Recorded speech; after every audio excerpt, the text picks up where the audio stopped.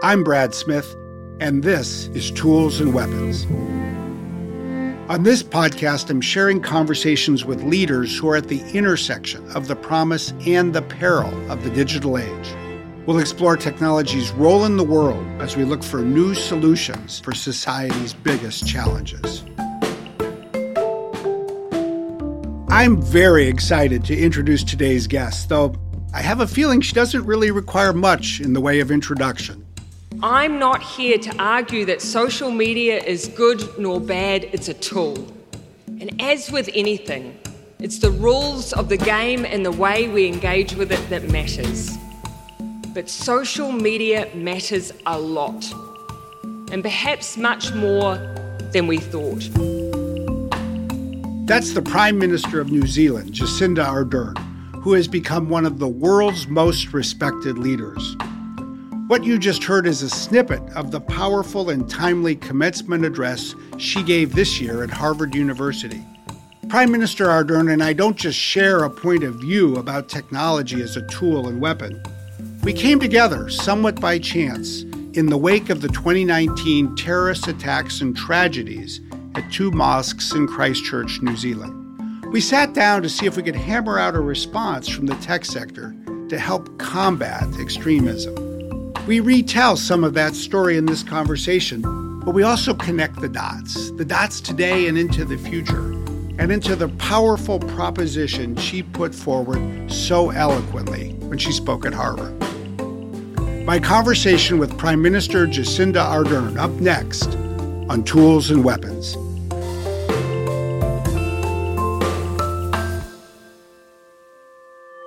Prime Minister Jacinda Ardern, welcome to Redmond, Washington. We sit down here 2 days after you gave the commencement address at Harvard University in Cambridge. I've always thought of that as quite possibly the most prestigious and influential commencement address at certainly any university in the United States.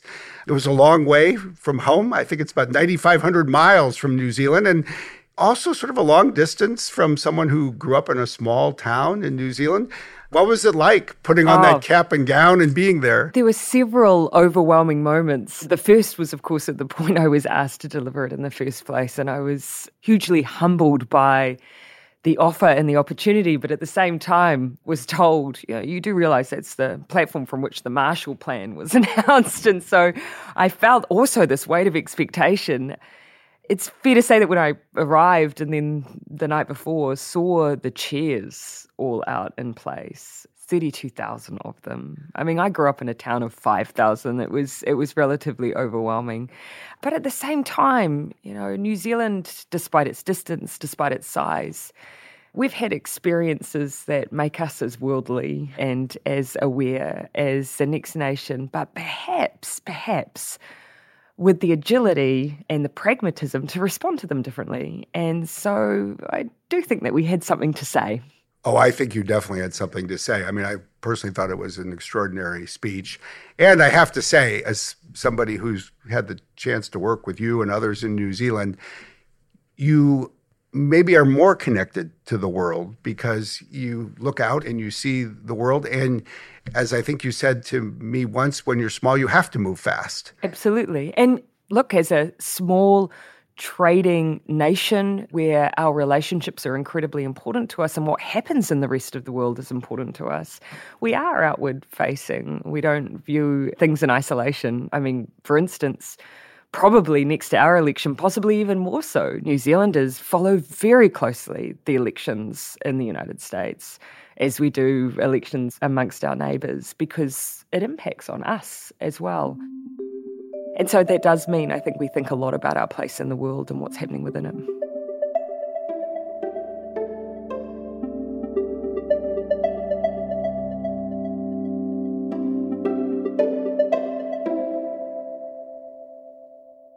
One of the interesting things about life, I think, is you never know what day will define the life of a person or a community or a country or the world. And the connections between New Zealand and the world, I think, were tragically reshaped by the 15th of March, 2019, the day of the Christchurch terrorist attacks, the deaths of 51 people, a mass shooting, something that people in the United States seem to experience more than in other places.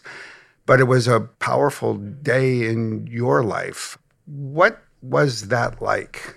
I still remember the details of that day as if it was yesterday. There was actually a strike amongst our young people on climate change that morning, a reminder of all of the challenges that we continue to face in amongst these tragedies as well. And I was driving in a van out to visit an environmental school when the news came through that a shooting had began in Christchurch. And at that time, they weren't clear on whether or not it was a coordinated attack that involved other individuals. And so they turned me around and took me to the police station because of their concern. And there I was for what felt like hours in a room, not knowing what was happening, feeling desperate to get there, to just be on the ground and understand what was happening in our community. But I also remember hearing that it was at a mosque and immediately understanding that it was likely targeted. In the hours that followed, more details came through. And in fact, as I drove to the airport in order to fly to Wellington, I went to put up a post on social media because I do my own. And as I was going to do that, I saw the live stream. And so I had been told that it had been live streamed, but when I saw that content in my own feed, it occurred to me, and of course without seeking it, it occurred to me how widespread that content must be.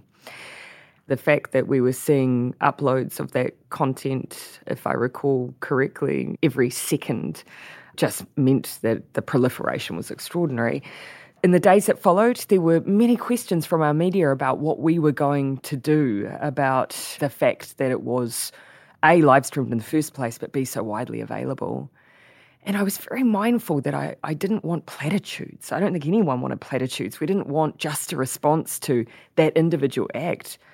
If anything, we wanted to make sure that the pain and the horror of not just the act itself, but the fact that it was then broadcast didn't occur elsewhere. To me, what is extraordinary about your role in responding, that your government's role is, I think you first offered compassion to the families of the victims. You then moved quickly to address issues around guns and access to them. But it is this third dimension, the connection to technology, that I think you singularly have really put before the world, before the tech sector, before people like me and others at other companies.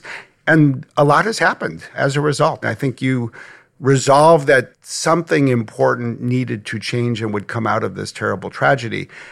One of the steps forward was the Christchurch call. Mm-hmm. You were really the inspiration, the leadership for so much of that. Can you tell us a little bit about what it is and how you take stock of it? So the Christchurch call, as I say, we were really committed to this idea of making a forum and an organising tool for us to think about how it is that people may become radicalised and what are some of the things that we need to build a greater understanding of in response to. Now, the bar here isn't, will we never ever see anything horrific live streamed again? Of course, that is everyone's endeavour, but making sure that if or when that happens, responding differently. But I think the second area of work continues to be, how do we prevent this from occurring in the first place? You know, we don't want an ambulance at the bottom of the cliff to mop up the devastation. We want to ensure that as much as we're able to, we don't have environments where people we know are radicalised into violent extremism and terrorism through the content they engage with. That's the harder piece, but it is where the real potential lies in the Christchurch call, and what is fundamental to it is collaboration. Governments will not be able to regulate their way out of this problem. Tech companies, perhaps, if they continue to work on their own, may not find solutions, but through collaboration together, I do believe we can make progress. And we are, it's just not fast enough. So the Christchurch call captures some of the goals that we have. Some of them are things that we know that we need to deliver to deal with, for instance, live streaming of atrocities like those that we experienced. Others were, well, we're not quite sure where we can go on things like algorithms, but let's build a pathway for that. And that's captured in the call. And then we have those who are signing on to it. And it's a live document because people are able to come through an onboarding process, be they countries and governments or be they companies. And we continue to this day to have new organisations join to become a part of this really important piece of work. And I do think it has changed something about the way the tech sector works. I think it's changed a number of things. But one of the interesting things that most people probably are not familiar with is this organization called GIFCT, the Global Internet Forum to Counter Terrorism. But the specific change that came because of your leadership was this crisis incident protocol. And what that means tragically, but by necessity, every time there is a shooting, immediately people in tech companies and governments get a notification, and we all work together to ensure that content doesn't spread the way it did after the Christchurch attack. For instance, when the more recent horrific attack in Buffalo occurred, I was immediately notified that a protocol had been initiated. And I know as a result of that there's a number of things that then kick in. And now, in the aftermath, we've been having discussions around making sure that we're demonstrating the difference that that's making, providing some of the data to show the difference it's making. But again, all of us want to be in the position where that crisis protocol never kicks in, where no one gets a notification. And that's why I think now that we have that architecture, and it's really important, let's start having the conversation about how individuals come to be radicalised in this way, because they are increasingly sharing information around how they are being motivated into these atrocious acts. Let's use this information and respond to it, because we all have a role to play.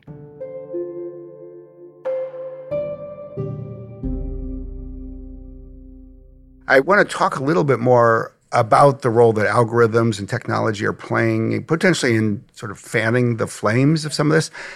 Before I do that, it's a good description, because I think, fanning the flames, I don't want for a moment these conversations to sound as if we have these perfectly formed societies that social media is somehow derailing. That is not the case. It's whether or not there are seeds that are growing, or, as you say, fires that are flamed, and how we deal with that. It is interesting because I think for years, maybe even centuries, we thought of communications technology as fundamentally advances that brought people closer together. You could see the world could all see the same thing, literally, even if it was a person on the moon. And yet it does feel as if with the advances in social media, we're seeing more fragmentation of audiences.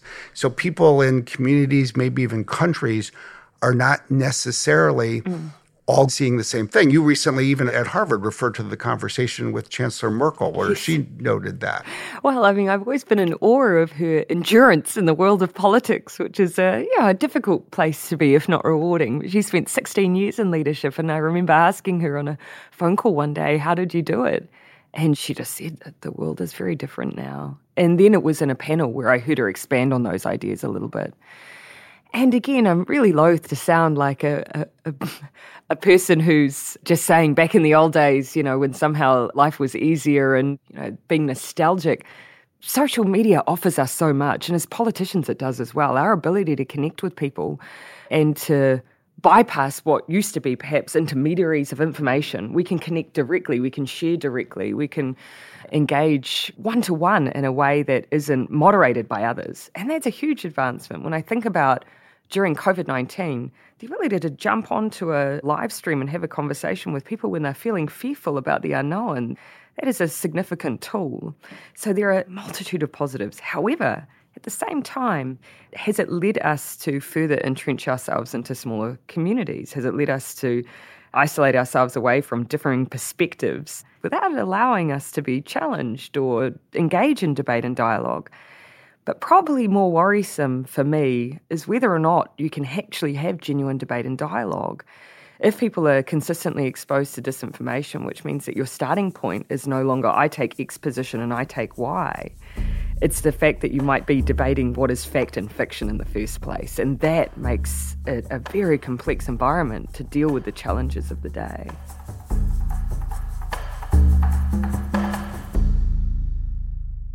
I think the questions you're asking are so important. And I will always remember the second time we met, which was on the 15th of May, 2019 in Paris. Yes. When the Christchurch call was signed. And it was signed in the afternoon, but in the morning there was a meeting at the OECD. Yes. And you were there, tech companies were there, and you started to put these questions on the table.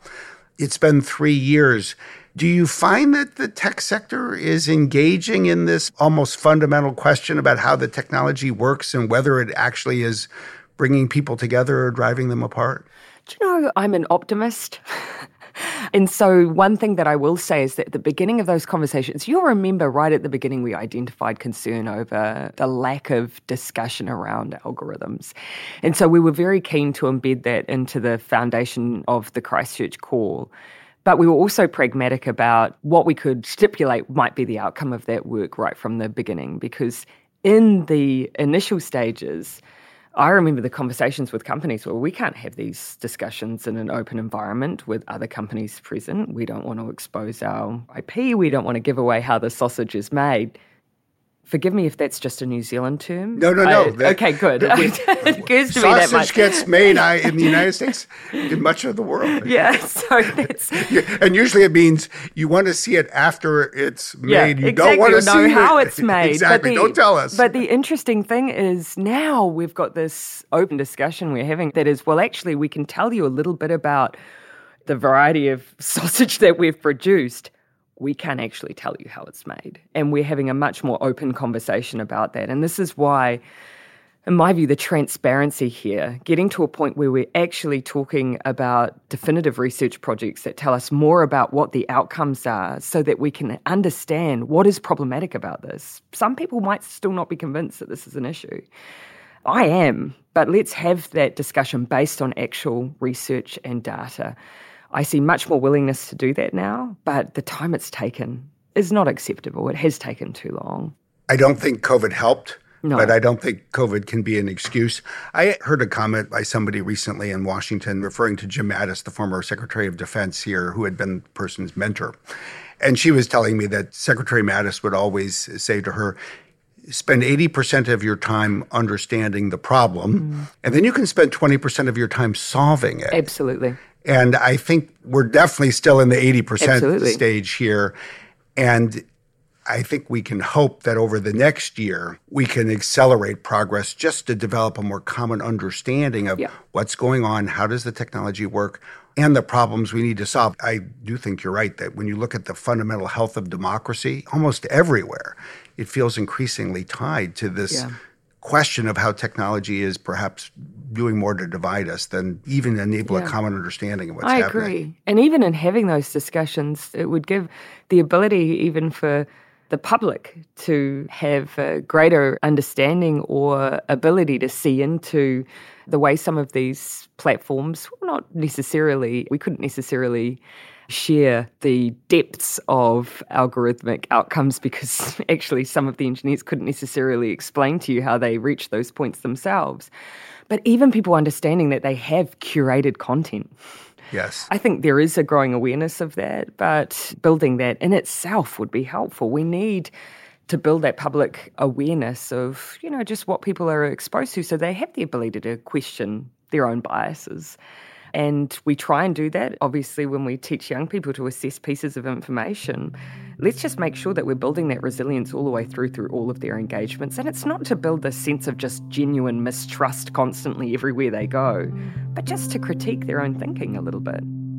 Question why it is that they've built these opinions. Are they really testing themselves and exposing themselves to differences in a way that doesn't become quite so hostile?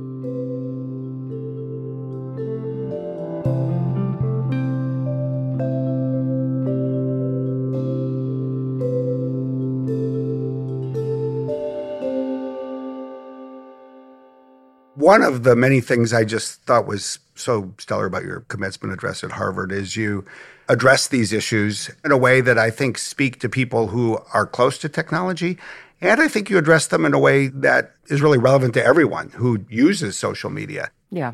I see myself more as a user than anything else, but I also come at it from the perspective of a regulator. We're so often asked to solve these problems, but I absolutely fundamentally know that we are not the only answer. One of the other aspects that I thought was interesting about your speech is you had this message, I think, for those of us who might create technology or governments that will consider regulating it.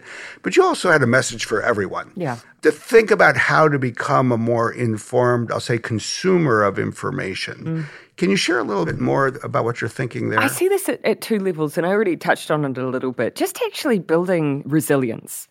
The more that you understand from where your information is coming from and how it's curated, that in itself is an empowering thing. So being open about that. And I reflect a little bit on our experience of grappling with, for instance, a challenge like COVID-19 when there were so many unknowns.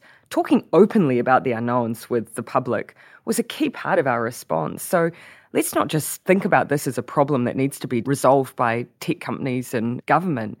If there are unknowns that we are encountering where we're not entirely clear of how to resolve the problems, let's talk openly about that. Let's not be afraid to. But actually, equally, let's not assume that it's not for each of us individually to be a part of the solution as well. And this is where I come back to the fact that, for instance, disinformation, yes, we can debate how it comes to be so prolific, how it's shared, where the thresholds are for that content from a regulatory perspective. But at the end of the day, it's still information that is shared by someone. And so let's talk about our individual responsibility to think about that before we enter into that space. Let's think about the nature of what we're engaging with online. Let's think about whether we're approaching issues with empathy and with kindness.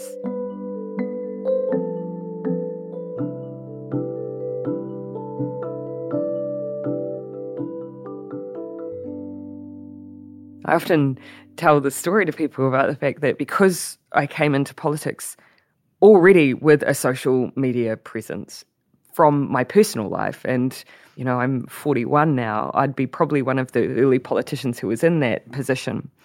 And that meant that I, all the way through, have done my own social media. And for a long time, until actually only I became Prime Minister, I would get all notifications directly to my phone. I used to say to people, if you write a comment on my Facebook page, think about it as if it's coming through to me as a text message.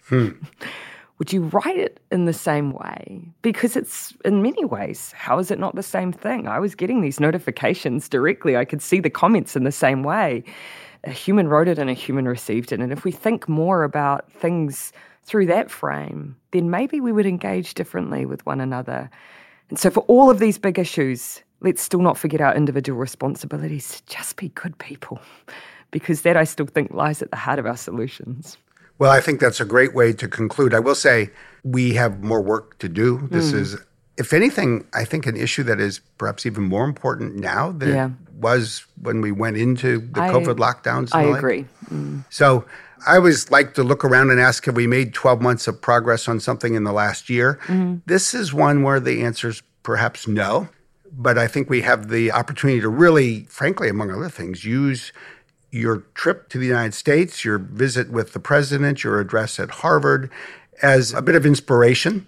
And let's see what we can do in the next 12 months and get a year's worth of progress. We need it. Let me put it that way. Why don't we check in? As I said in my speech, I'm hopeful because if nothing else, we actually have created the places where we can work together to do all of these things. Collaboration as a starting point is sometimes half the battle. We're at the table. Let's just make sure that we produce something meaningful now. Great rallying cry. Thank you, Prime Minister Ardern. Thank you.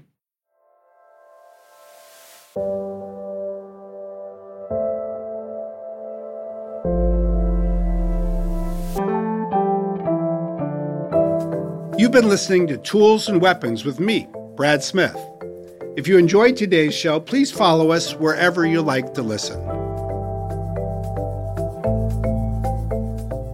Tools and Weapons is produced by Karina Hernandez, Mark Frosty McNeil, and Jordan Rothline, with production assistance from Emma Foley. Our executive producers are Carol Ann Brown and Aaron Teesey. This podcast was edited and mixed by Jenny Cataldo, with production support by Sam Kirkpatrick at Run Studios.